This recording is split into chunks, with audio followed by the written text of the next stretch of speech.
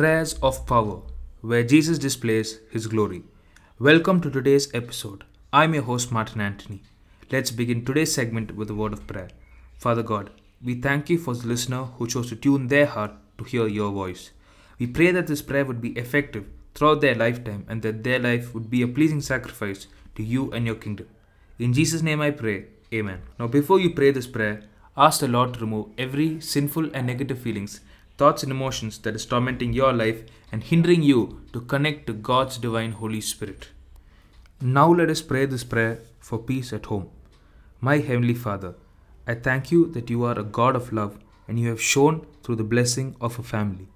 Right now, I ask you to fill my home with an atmosphere of peace so that I can live in harmony. I pray that your Holy Spirit will be the guiding light that sustains my home. Do this for the glory of King Jesus. Amen. If you've been blessed through this podcast, I encourage you to subscribe right now, leave a comment in the review section, and follow us on Instagram at People of Prayer and join our community of praying people. Thanks for listening, and until then, God bless.